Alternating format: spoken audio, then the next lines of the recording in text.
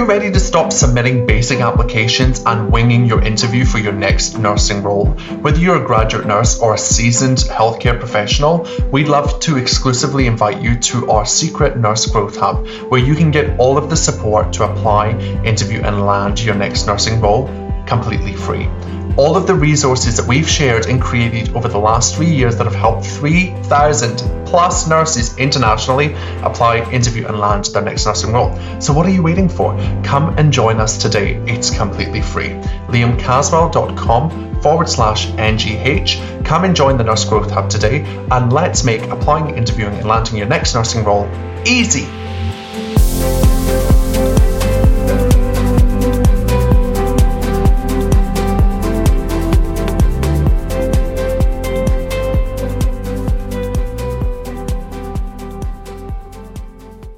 So when you're applying for a specialty program and you're telling yourself things like, I haven't done this before, I've never been to ED, so I'm going to be disadvantaged, I want you to erase that from your brain. It is a lie and it's not true. Hello, you are listening to the High Performance Nursing Podcast with me, Liam Caswell, where I help clinicians just like you take control of their careers and remove all the things stopping you from achieving your biggest goals. Let's dive in.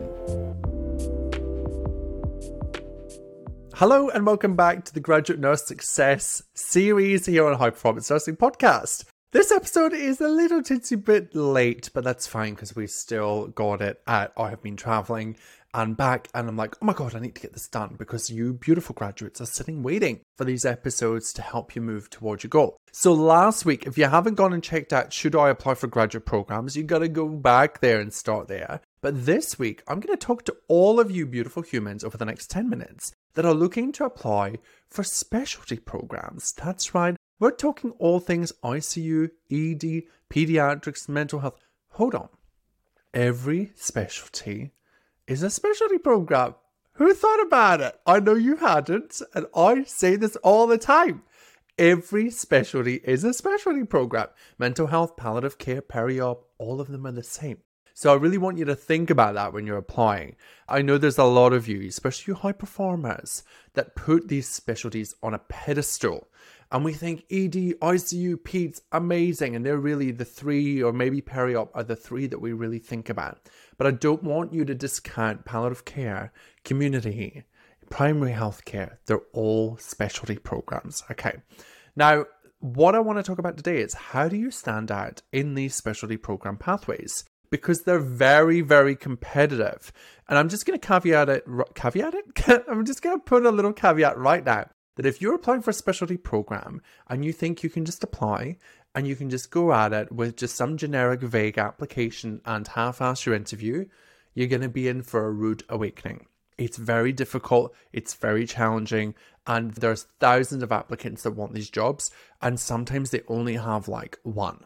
Seriously, like we helped somebody last year in 2022 in Queensland, and she wanted a specific palliative oncology role, and she applied and she bet everybody to the post. And I'll tell you why she did that is because she did everything that we teach in the GCLP in the Graduate Career Launch Program. If you're not in there and you're graduating this year, what are you doing? Seriously, it is amazing. You'll get everything you need. Come join us.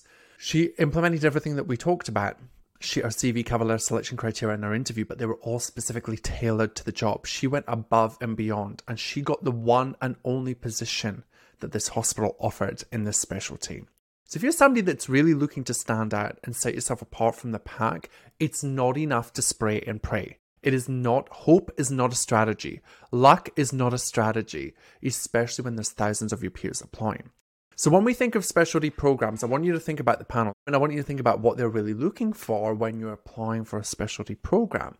Now, the panel are looking for somebody that's going to be able to come in and be able to fit into the specialty that you're applying for.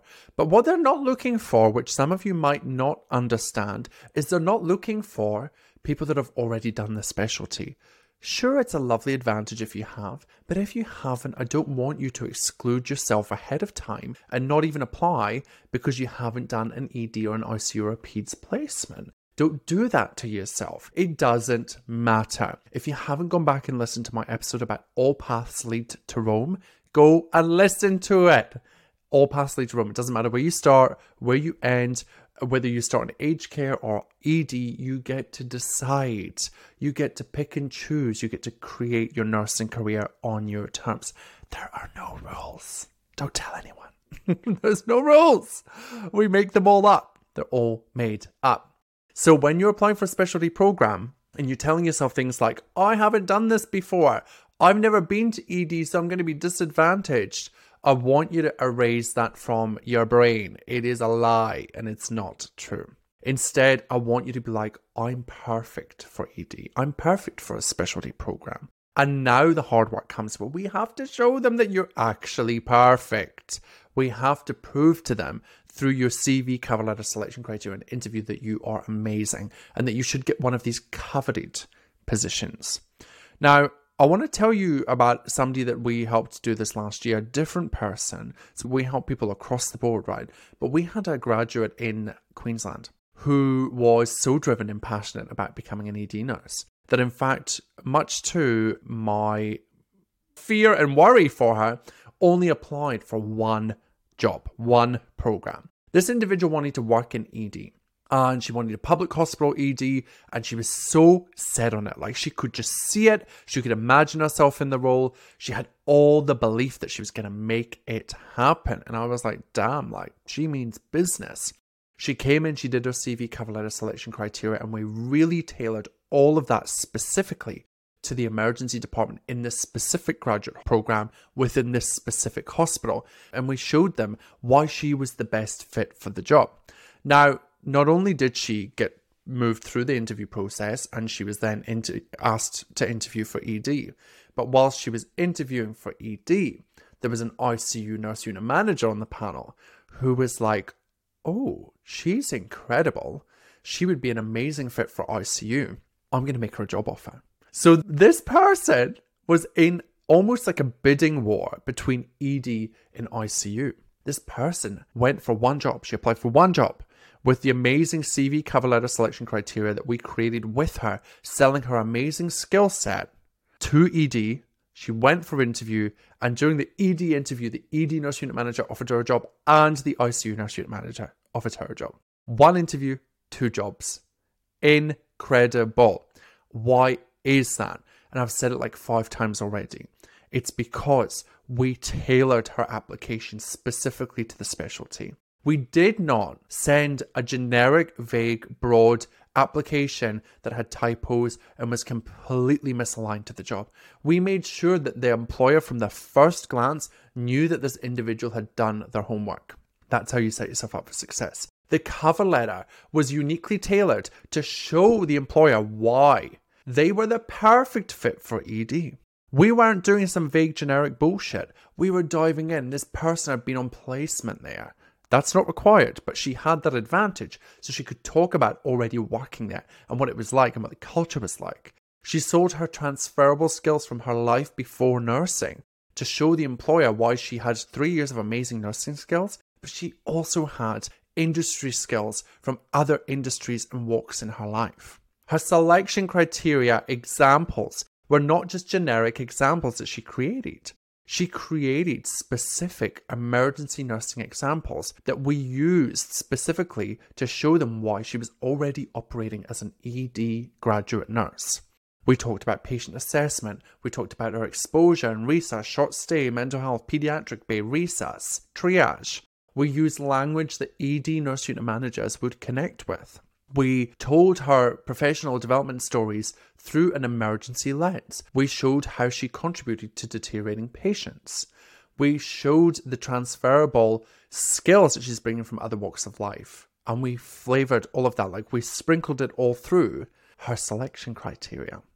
And based on those 3 documents, she got an interview. Now, if you think that you can half-ass your applications and get a specialty interview, you're in for a shock, my friend. Please listen to me when I say this. The panel expect excellence at the specialty program level. They expect the most well put together applications.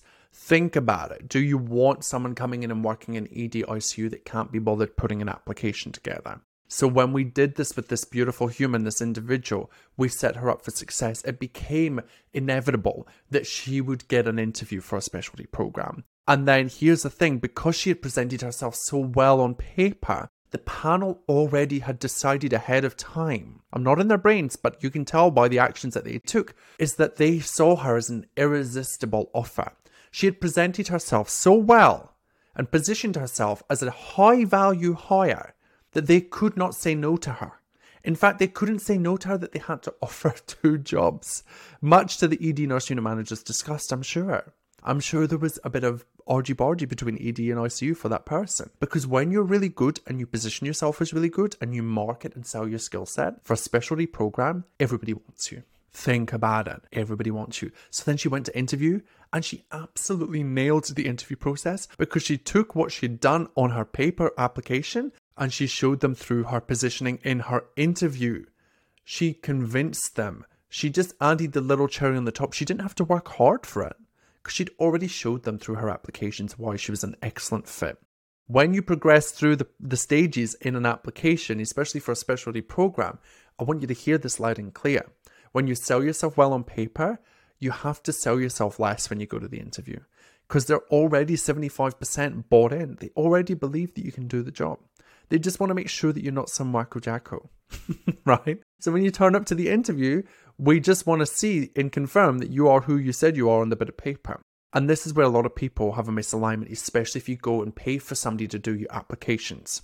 If you pay somebody to do your applications for you completely, and then you don't tailor them, tweak them, adjust them, or add to them, and you go to the interview, there's a disconnect. I want you to see that. There is a disconnect between the two. Because John from some random recruitment agencies wrote your CV cover letter selection criteria, and he's wrote it in non-clinical language, by the way. And then you're out of pocket, and you maybe get an interview, maybe you don't. If you do, amazing. And then you move forward, and there's a separation between the two. It's so obvious. That's why in our GCLP, when we work with you amazing graduate nurses, we work with you. We do it with you. We carry the load. We do about 95% of it, but we need your flavor so that it's you, so that you feel confident that you've contributed to it and that you can move forward and then deliver in the interview. So when you're thinking about a specialty program, I want you to think about what is it that's going to set you apart from the hundreds, if not thousands of people that are applying for the same specialty program. It is not a fluke that the people that came to work with us that wanted a specialty program got a specialty program. It comes through hard work, it comes through perseverance, it comes through having a strategy, and it comes through learning how to sell yourself so that they feel silly saying no to you for a specialty program. If you are somebody that is ready to start the work now, because the sooner you start, the sooner you get to the result.